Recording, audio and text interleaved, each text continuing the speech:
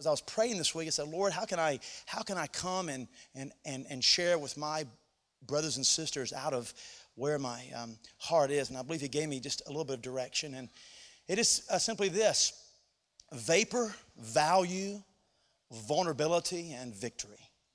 Vapor, value, vulnerability, and victory. So would you pray with me, and let's just take a moment and just ask the Lord to help us today. You know, it's his anointing, which is the touch of his Spirit, that breaks the yoke, right? God's word breaks the yoke. The hammer of his truth and his word under the anointing breaks the yoke in our hearts. And Father, I ask you today, Lord, we are gathered here. We are here in your precious name, God. We're here because of your precious blood. And Lord, we are here from a diversity of different lives and experiences. Some of us, Lord, are here and we're able to bless the Lord because we're in a place where the sun is shining down on us. And we can see, Lord, I can see clearly now the rain is gone. Everything looks like beautiful horizons ahead. Or we may be here today, God, in the midst of pain, in the midst of suffering, maybe searing loss. God, we are here. But the unifying factor, Lord, is your presence.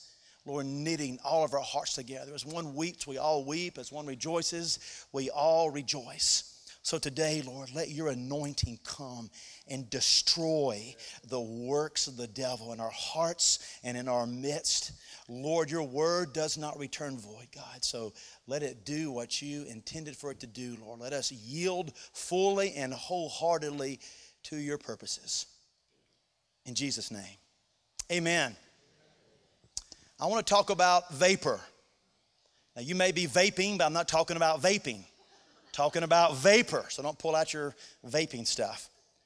James chapter 4, verse number 13. This passage came to mean a lot to me over the last couple of weeks. He says, "Come now, you who say today or tomorrow we will go to such and such a city and spend a year there and engage in business and make a profit, yet you do not know what your life will be like tomorrow. You are just a vapor that appears for a little while and then vanishes."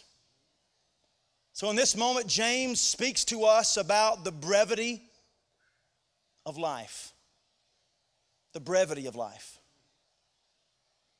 A couple of days ago, I went by the funeral home to pick up my mom's ashes.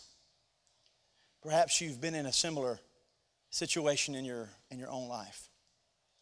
And I remember when I got a hold of the ashes and I looked at the bag, it was just a surreal experience of looking at what remains of a physical body of somebody that you loved and treasured. Really, you wouldn't be here without the person, right? And I began to let my mind roll through that and realize this is the summation of our physical existence. And I began to think of how hopeless it must be for those in the world with no hope. For those with no God, with no understanding of that there's something beyond the grave. How sad and how empty it must be to not have that present reality. As I looked at the ashes, my mind began to wonder and began to realize that how many of us try so hard to hide from this reality. One thing about ministry that makes it very real for us is that we walking people into death so often in funerals and hospitals, and you see the reality of that. But for many in the world today, we run very hard from that reality. We hide from it. We don't want to talk about it. It is a taboo subject. In fact, we go to great lengths to be nipped, to be tucked, to be injected with Botox, to have our hair added to or taken away or colored. We try ferociously to run away and hide ourselves from the reality that we shall return to dust from which we were formed. And I wonder sometimes, rather than run from it, perhaps we should be informed by it. And we should embrace it and let that reality fuel our existence. See, James will give us the same advice. He said, don't you understand that your life is a vapor that appears for a moment and then vanishes? It's that fast and that quick. I don't know about you, but when I was in my teens or in my 20s, I felt like I had this infinity in front of me in my physical existence. But have you realized that's not true? I can take you to the gravesides of many younger than that whose life came to a short conclusion. As sands through the hourglass, you recall, right? As the stomach churns, right? As sands through the hourglass, so are the days of our life. It's caused me to take a moment and reflect of the reality that life is so short. And we must maximize and capitalize upon every moment, every conversation, every relationship. Some of you are like me and you married way up. How many of you could say you married way up? I married so far up, it was out of my stratosphere. I was a junior in high school. She was a freshman, sophomore in college. I married way up, right? My wife is absolutely amazing, and one of the things that she does so well and has inspired me continually through 25 years of marriage is the ability to squeeze the most out of life, out of every moment and every relationship. She is early to rise and late to go to bed, and if you know her, you know what I'm talking about. She loves life. She treasures every single moment. When I want to stay in bed, she will get up. When the kids come in late, she will get up and let's go talk to them. Just squeezing the most out of life, and honey, it's inspired me and continues to inspire me. She lives in that reality. That life is like a vapor that appears for a moment and then vanishes. My friends, let's live in that reality. Let's embrace it. Let's talk about it. Let's understand that the summation of your physical existence will culminate in ashes, in the dirt from which God originally formed us. And that is the end. Now, in that place, in that knowledge of that, if we can embrace that truth, if we can be fueled by that, it causes us to ask some other questions that will lead us to some very hopeful and victorious answers. It's not just about the vapor we are, but if we are a vapor, then how do we make what little time we have valuable? The value. What makes life valuable? What is a life of significance? Everybody in the world is asking that question. We're all seeking to have some form of significance. What is a significant life? Now, I can tell you this, that a significant life is not one lived for yourself. Simply, a significant life is not a life that is lived for yourself.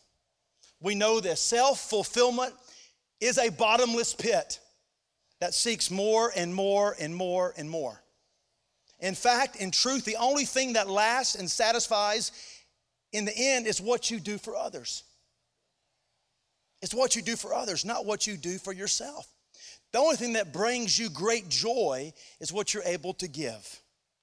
You see, the joy in giving is not in the getting, the joy is in the giving. The great truth of all forms of generosity is not that I'm giving to receive, that I'm hoping for any type of reciprocation, but I'm giving out of a generous heart, and in that act becomes the great joy. Jesus said, I can endure the cross, for the joy set before me is in laying down my life for you. Did Jesus suffer? Oh, he suffered tremendously, but he experienced unfathomable pleasure in laying down his life for those that he loved. What greater love than this, and a man would lay down his life for his friend. The only thing that lasts forever is what you do for others. That is what will satisfy you. The only things of eternal value in this life are God's word and the relationships that we form here. Do you understand that? The only thing that will go and pass into eternity future is God's word. Heaven and earth will pass away, but his word will remain forever. And the eternal souls that you exist with, that's sitting around you right now, and in your home and in your family. That's it. You realize that?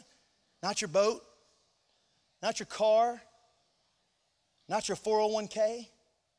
I remember being at the bedside of a man who was very wealthy. He had all the toys. He had the boats. He had the jet skis. He had the motorhome. He had all this stuff and lots of money. But his family had been fractured by his 2 divorces and just lots of dysfunction. As I was at his bedside, he would later find Christ, thank God. But you know one of the things that he talked about? He never had any regrets involving he wished he had more money or more houses. Do you know what he wanted more of? The most precious commodity of all was time.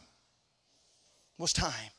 If I could have just done this, if I could just talk to so-and-so, And I saw the brokenness in his life. A man who had literally everything, yet he died with regret.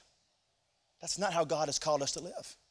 If we live every moment like our life is a vapor, it will change how you live, fundamentally. But the challenge is this, that all of us have this sin nature inside of us, and it seeks gratification. It seeks self-gratification. And the prince of this world inspires a marketing strategy that feeds these sinful impulses. You understand? We understand that Ephesians 1 teaches us there is a devil, and he's the prince and power of the air. He infuses the spirit of the Antichrist, the spirit of the age, and it undergirds and infuses everything in our culture. And our marketing system strategizes on how to feed your unique impulses to satisfy self. The self that is a bottomless pit and is never satisfied, so there's no limit to the money that can be made for those who give into these impulses. Have you ever thought about that? Everything today is customized. Everything is customized to fit your unique needs or body size or what have you. I'm old enough to remember going into McDonald's, and when you ordered a cheeseburger, they reached up and there was this little thing there, and they grabbed one and they put it on your tray. There was no option of no onions and mustard and such. You just had to come back and unroll it, and you had to scrape it off. How many know what I'm talking about? Was anybody alive for that day? It would never have occurred to you to stand and tell the person behind the counter, now I want a cheeseburger, but I don't want any mustard on it, just a little bit of mayonnaise, no onions. I want it wrapped a certain way, and I want wheat bread. I don't want the kind with the little, sesame seeds on it. I want it my way. In other words, the level of customization has impacted every single area, and don't misunderstand the marketing system. It understands that. In fact, now even sin is customized just for you. Even sinful impulses now. Sinful impulses are customized just for you to feed that bottomless pit of self-gratification. That ultimately will bring no value to your life, but leave you empty and hollow. It was a tragedy to see the death of Robin Williams not that much long ago. A phenomenal actor, right? I mean, we all have laughed and enjoyed. Some of my earliest memories as a kid was watching Mork and Mindy and Nanu Nanu, the whole thing. Remember that? And I would laugh, and Robin Williams made generations of people laugh. A man who had everything: fame, popularity, money, what you thought was significance, and a life terminated by suicide. I don't know Robin Williams, but I don't think it would be a stretch to surmise that there was something missing in his life. Because he had everything the world could offer, yet he had absolutely nothing. It's the world in which we live. How do we find a life of significance? It's a life not lived for yourself, but a life lived for others. This is what Jesus represented. He told an interesting parable. I'm not going to read all of it for the sake of time, but in Matthew chapter 13, it's the very familiar parable of the sower. Remember? A sower went out to sow. Now, it's interesting that this parable is one of the only parables, and maybe the only one, if memory serves correct, that Jesus actually interpreted for the reader. Most of the parables you read, and you're kind of left to sort of interpret yourself. But this one, he told us what it means. And there was one particular condition that Jesus taught us about, and it's found in Matthew 13, verse 7. He says, some of the seed fell among the thorns, and the thorns came up and choked them out. Now, you don't want to stop right there. You need to keep on reading, because Jesus is going to define for us what he's talking about. So to make sure we're not going to misinterpret anything. So in verse number 22, he gives us the interpretation. He says, and the one on whom seed was sown among the thorns, this is the man who hears the word, and the worry of the world, or some translations, and the cares of this life, and the deceitfulness of wealth choke the word, and it becomes unfruitful. So Jesus warns us two things that are deadly to us: the cares of this life and the deceitfulness of wealth. You see, we live in these thorns, and we are constantly being poked and influenced by these thorns. We've never lived in a time where there's more worry in the world, where the cares of this life aren't innumerable. Many of us are even having difficulty going to bed at night without the assistance of some form of self-medication to alleviate the pressure of the cares of this world. I'm sure it would shock every one of us if I just did a simple show of hands, how many has to knock yourself out at night through some form? It would be scary, right? Because many of us would say, oh, that's me. You'd be surprised. The cares of this life, the worries of this world are everywhere. And the other one is the deceitfulness of wealth, the allure of having more and more and more. And there's never an end to it. It's deceitful.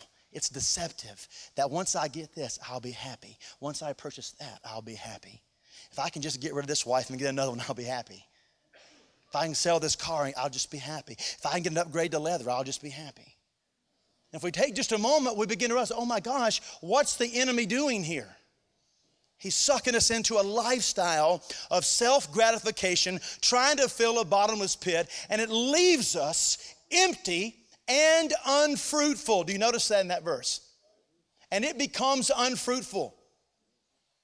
I dare say the most unfruitful Christianity on the planet is in the United States of America. The most unfruitful on the planet is found in this country. The church is literally bearing little to no fruit here. More churches are closing their doors than are opening their doors. I wonder why. Because we live amongst the thorns. We're living lives caught up in the cares of this life, and we're caught up in the deceitful pursuits of wealth, and it's choked the fruit out of us. And it is a noticeable absence of love and joy and peace and patience and kindness and goodness and gentleness and self-control. And we need to take note of this. Because true value and true significance, the true meaning of your existence can only come from a life that is lived fully and wholeheartedly for Jesus Christ. It's not a cliche, it's not a trite, it is a transcendent truth on heaven imparted to us through the eternal word of God. As God said, this is where your life will find meaning and significance. 2 Corinthians 5:15 says, Jesus died for all so that they who live might no longer live for themselves, but for him who died and rose again on their behalf. That we no longer live for ourselves, we live for him. So it's not just living for somebody else that's going to save you, it's living for him. In other words, the United Way is not going to help you. True altruism is not going to save you. It still leaves you at the end. True satisfaction is living for Jesus. He's the reason.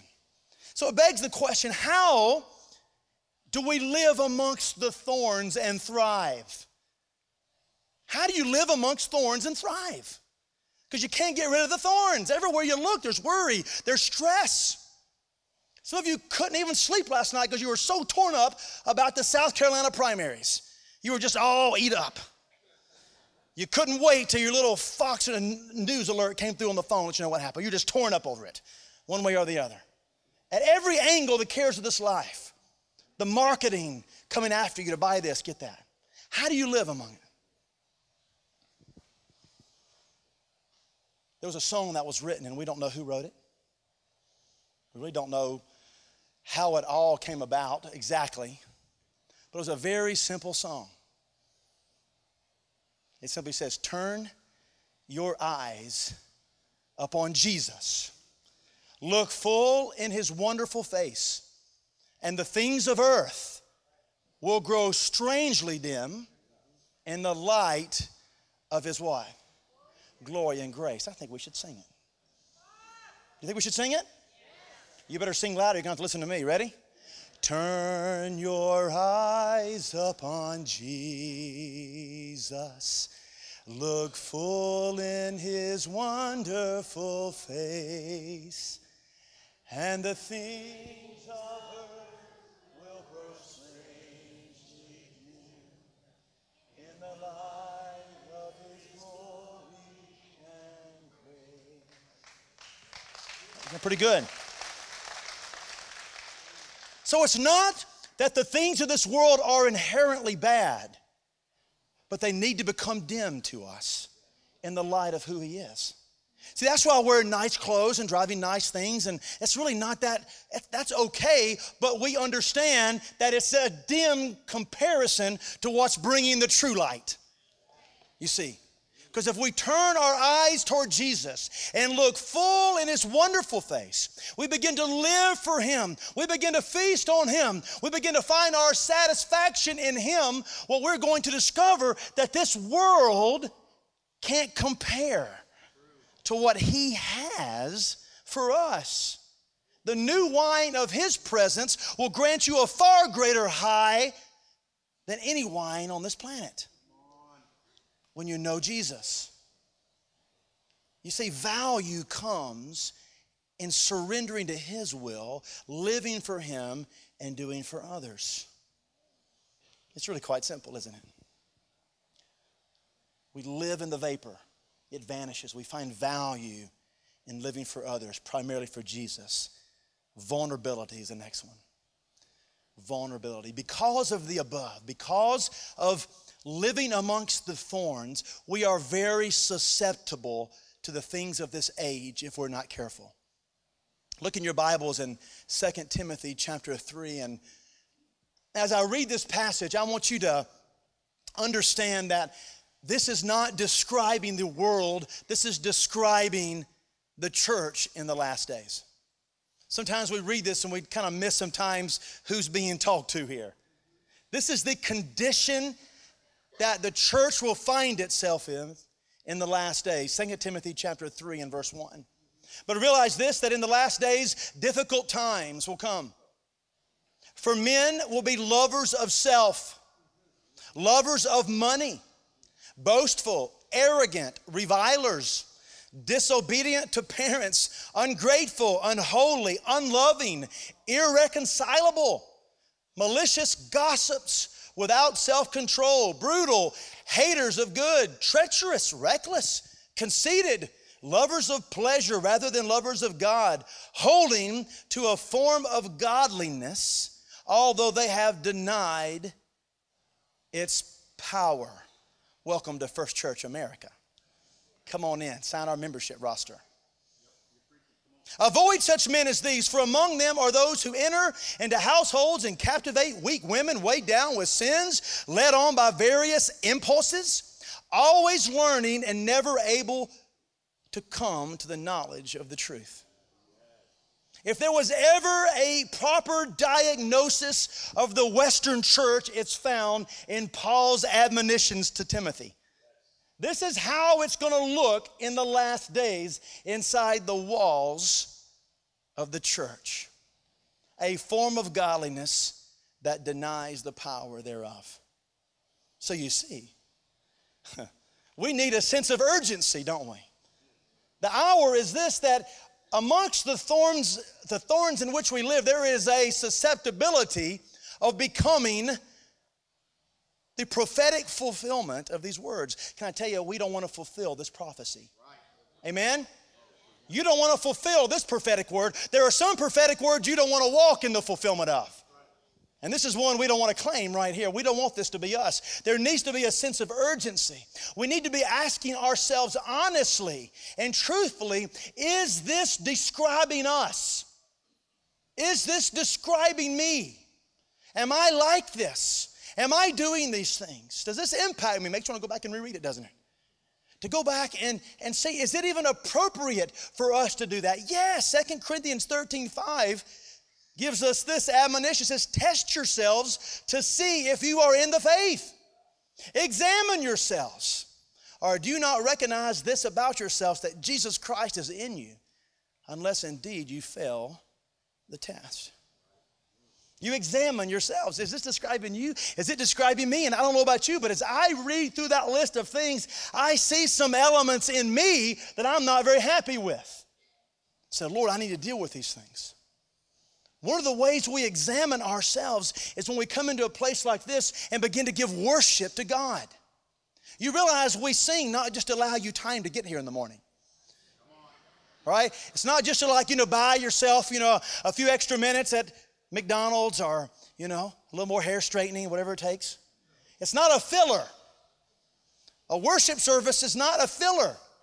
Worship literally means to describe worth. That's what worship is. When we sing a worship song, we are ascribing worth to the one we are singing it to. And as we ascribe worth unto Him, He is gracious enough to expose the worthless things in our lives. Worship ascribes worth, and in that we see the worthless pursuits of a life that's lived here. A life in this world that seeks to conform you into its image. Romans 12, Paul says that we are to be what? Transformed by the renewing of our mind, not being conformed to this world, because you realize this world seeks to conform you. Now more than ever, through unlimited resources, 24 hours a day, 7 days a week, through media outlets, conforming you into its image. It's in God's presence where we are transformed and we are exposed, where we can repent and we can come into His presence. That's why singing and worship is so important. Let me give you an example of a lyric from a very famous song. It's found in Psalm 139. Did you know that the book of Psalms, was a hymn book? You realize that, right? In other words, these were sung, right? These are worship songs that David wrote and others wrote. These are songs. And this is one of the songs that David sung and that David taught those around him to sing. Search me, O God, and know my heart. Try me and know my anxieties. And see if there is any wicked way in me, and lead me in the way everlasting. So part of our ascribing worth to God is allowing in worship for God to do this very thing. Lord, search me, Lord. Expose the anxieties in life. Lead me in the way everlasting. It's not just hanging on every word on the screen to be sure you sing it correctly. Perhaps you should just not sing any of it. And close your eyes and say, Lord, search me, O God, in this moment. Realign myself. I turn my eyes to you. Where have things become bright that should be dim? Help me, Lord. That's the position that we must take in an environment where we are very vulnerable and susceptible to the carnal world in which we live. A place of worship and word is paramount in staying in this place. And then lastly, there's victory. There's victory. Yes, there's vapor, there's value, there's vulnerability, then there's victory. How can we move into the place of victory to get ready for what is coming? Do you believe that God has called us to be victorious in this place? We are not called to live defeated lives, being mowed down by sin and sinful consequences. We are called to rise above it, to overcome, and to march in victory. Jesus came to do this, that we might have life and life more abundant. That yes, there's going to be trials and there's going to be tribulations and there's going to be difficulties, but Jesus said, I have overcome the world and I have made you overcomers, more than conquerors in Christ Jesus.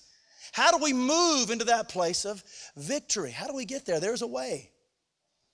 In the midst of these terrible times, we need to recognize what is coming, though. What is God's plan for the ages? He's not given up. He's got a plan. It was foreshadowed by the prophet Amos in Amos 9. Look at what's coming, guys. And the time will come, says the Lord, when the grain and grapes will grow faster than they can be harvested. Then the terraced vineyards on the hills of Israel will drip with sweet wine. The fields are white unto harvest. God is saying the harvest is going to come in with such a tidal wave that we're not going to be able to stay up with it. We're sowing seeds and it's coming to maturity faster than we can harvest it. It's going to come that fast and that ferocious. And God is saying, I need my people to get ready for that hour and ready for that day.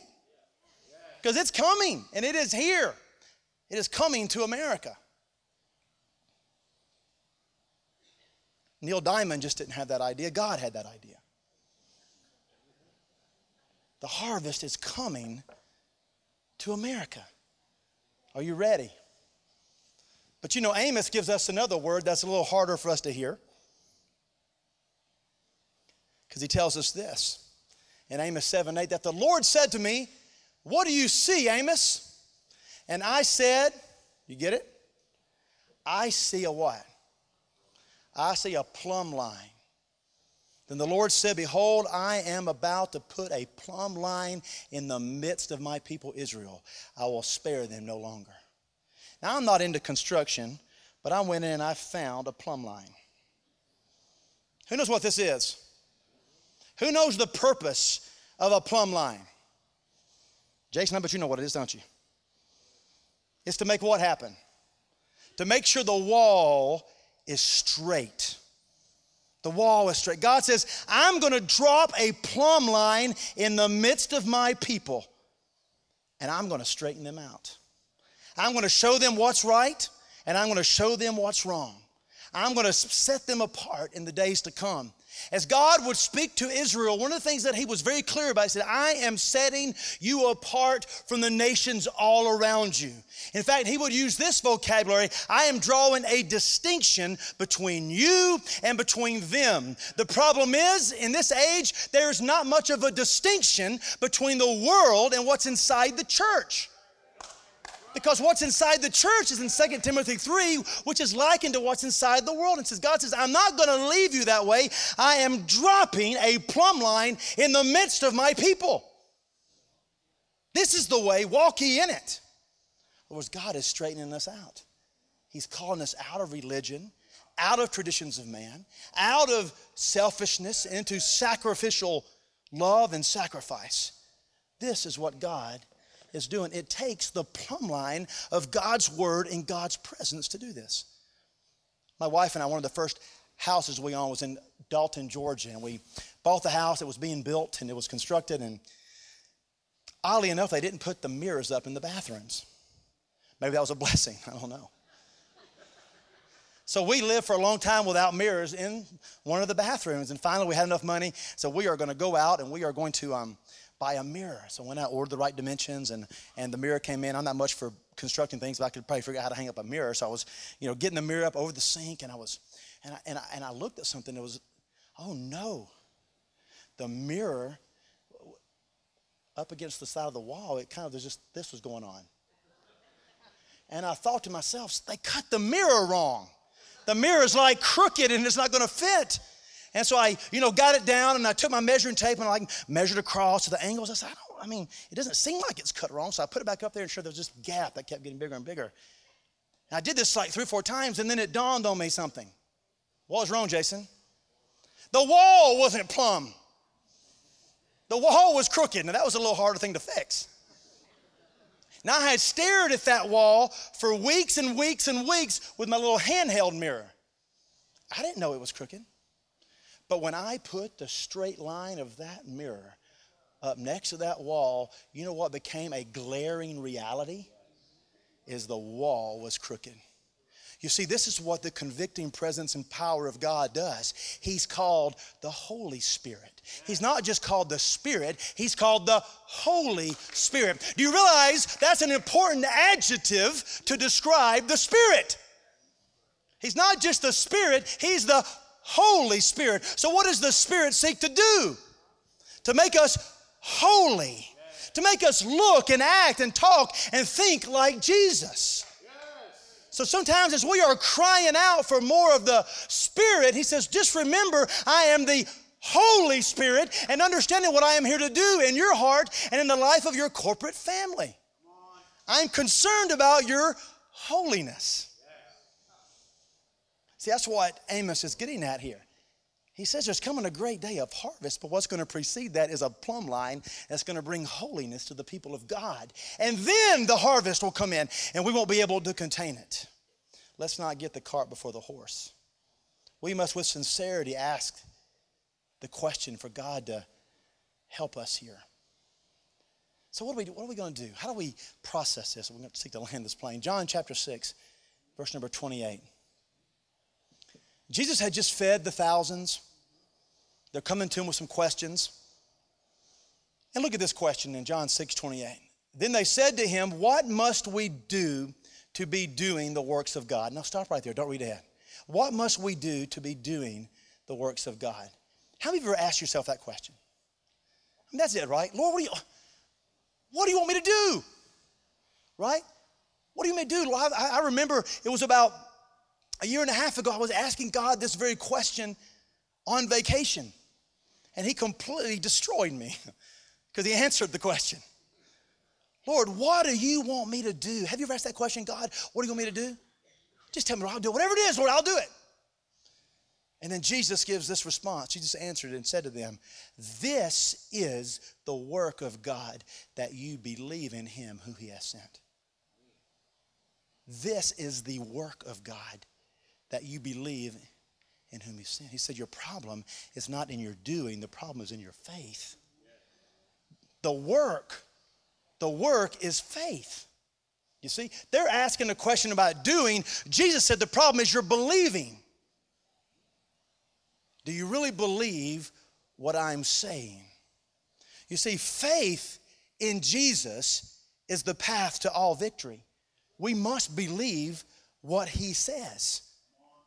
One of the conditions that was described in the last days in this church, they are ever hearing but never coming to the knowledge of the truth. We're ever hearing, ever processing, ever growing, but we're never coming to the knowledge of the truth. In other words, we are never believing that it's actually truth. It's just information.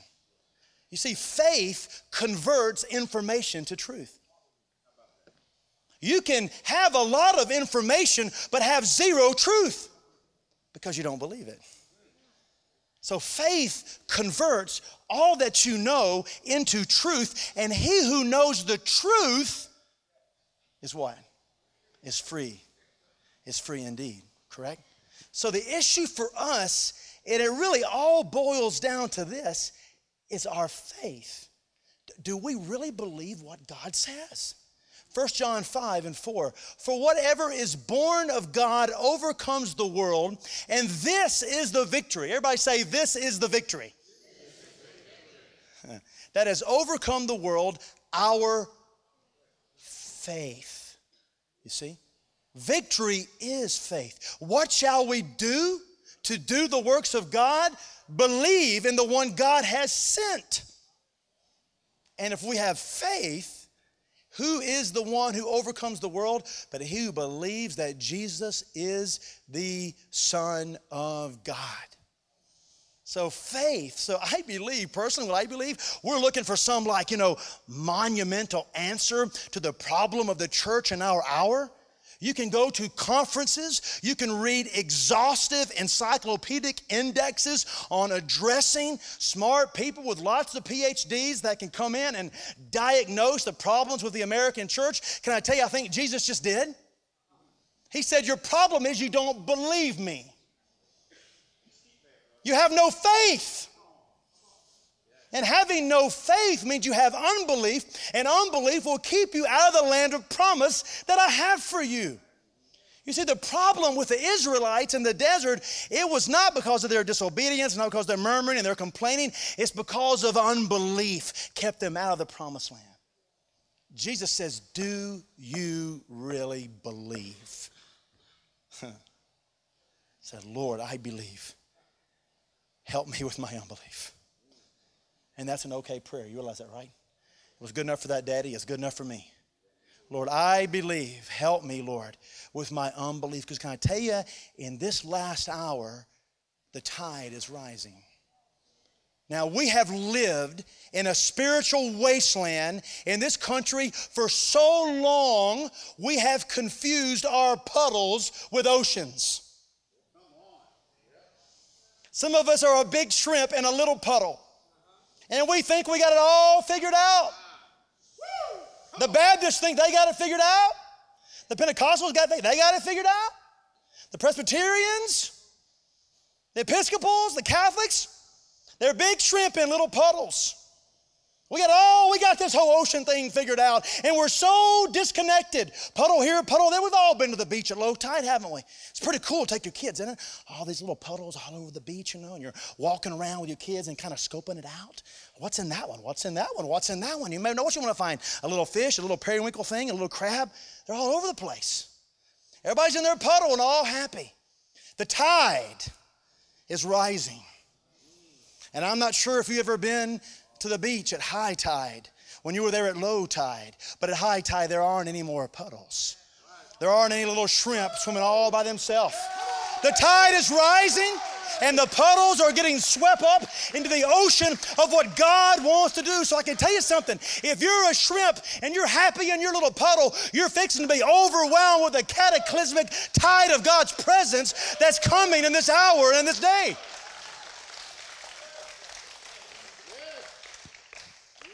Now, I don't know about you, but, tides don't always rise that quickly when you're watching them.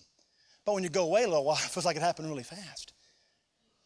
But when you're on the beach and you're digging there with your kids and you can see the tide rising, you know how you know? Because you see waves starting to get closer and closer to your little sandcastle. Come on, you build your little sandcastle, got your little moat established, and you get far enough away so the tide's not going to demolish it. You got to time it just right.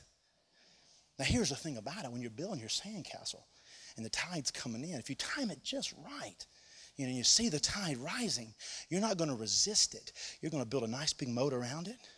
You're going to dig a trench straight toward it. And what happens? The tide's going to come in, it's going to get in that little trench, and it's going to feed right in to what you're building.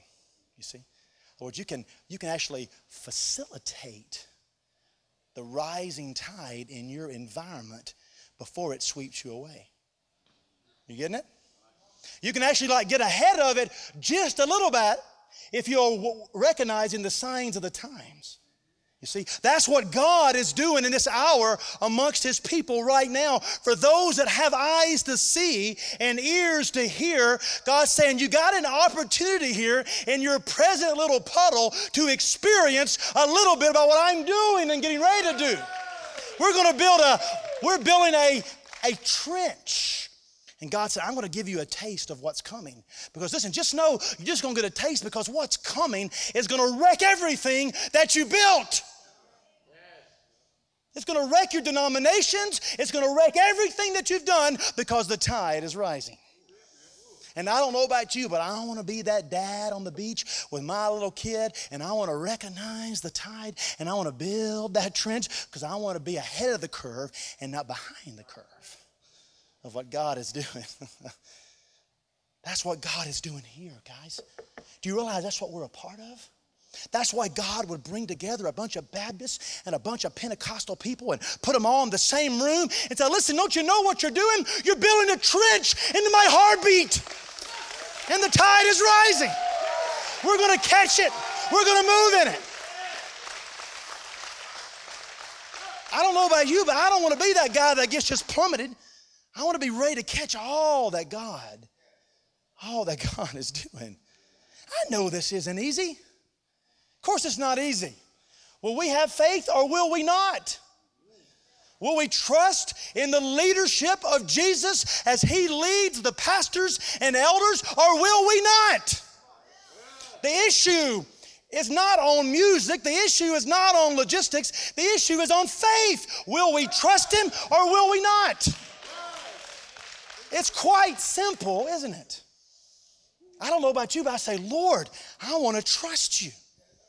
I perceive what You're doing. I can tell you in my life, I have never been more all in. Never been more all in to what God is doing. Never been more all in. I'm in. And I can tell you this, while my brothers and my sisters around the world are getting their heads chopped off, I will be darned if I'm going to permit a religious or a controlling spirit to dominate and anesthetize the church in this hour. My goodness. We can't, and we won't. It's time to stand.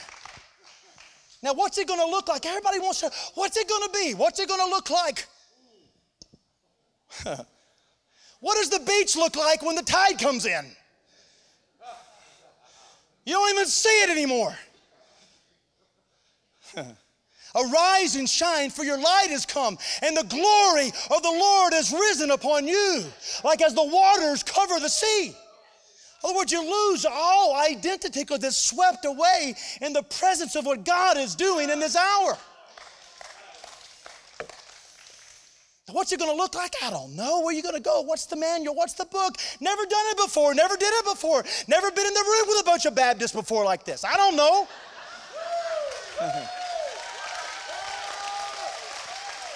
Praise God. Listen, I am enjoying my little email signature at the bottom that says Dustin Pennington, lead pastor of Meadow Baptist Church. I'm just getting more mileage. Hallelujah. Go figure, God.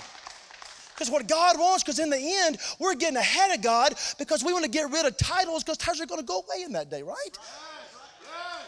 We want to get ahead of what He's doing.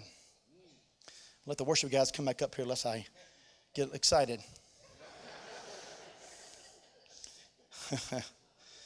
Hallelujah. Where are you going to go? What are you going to look at? What's the strategy? What's the plan? I don't know. Can I just encourage you what I'm doing? Go home and just kind of read the book of Acts. Just read the book of Acts. Start in chapter 1. Read to chapter 28. This isn't new. Jeff's been preaching this for years now. We want to be a New Testament church. A New Testament church. What does that mean? There's only one place to go. The book of Acts. And I can tell you, if you have a problem with anything in the book of Acts, you're probably going to have a problem. I mean, you're probably going to have a problem because the tide is rising. Things are going to get swept up in it.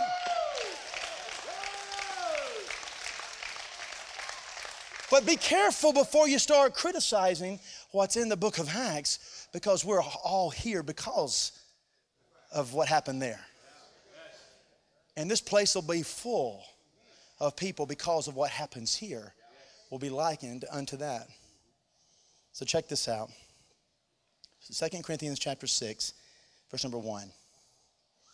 Working together with Him, then we appeal to you not to receive the grace of God in vain. For He says, in a favorable time I listened to you, and in a day of salvation I have helped you. Behold, now is the favorable time. Behold, now is the day of salvation. Everybody say now. Now is the day of salvation. Now is the day of salvation. We don't know when this hymn was put together. When you go to your hymn book and you look this hymn up, it says author unknown. All they know is it was probably put together over many generations, many decades. But it came out to look like this. I have decided to follow Jesus. I have decided to follow Jesus. I have decided to follow Jesus. No turning back, no turning back. Though none go with me, I still will follow. Though none go with me, I still will follow. Though none go with me, I still will follow. No turning back, no turning back. My cross I'll carry till I see Jesus. My cross I'll carry till I see Jesus. My cross I'll carry till I see Jesus. No turning back, no turning back. The world behind me, the cross before me. The world behind me, the cross before me. The world behind me, the cross before me. No turning back, no turning back. It became an anthem of declaration for the Church of Jesus Christ. Throughout the ages, and insurmountable, implacable odds and enemies, they declared, no turning back. I have decided to follow Jesus. Paul in this passage, he says, now is the day of salvation. Will you stand with me for a second? Now is the day of salvation. Sometimes we misquote that and we say today is the day of salvation. Oh no, that's not what the Bible says. It says now is the day of salvation. In this moment. And you know, salvation for you and salvation for me is much more than just being saved from hell.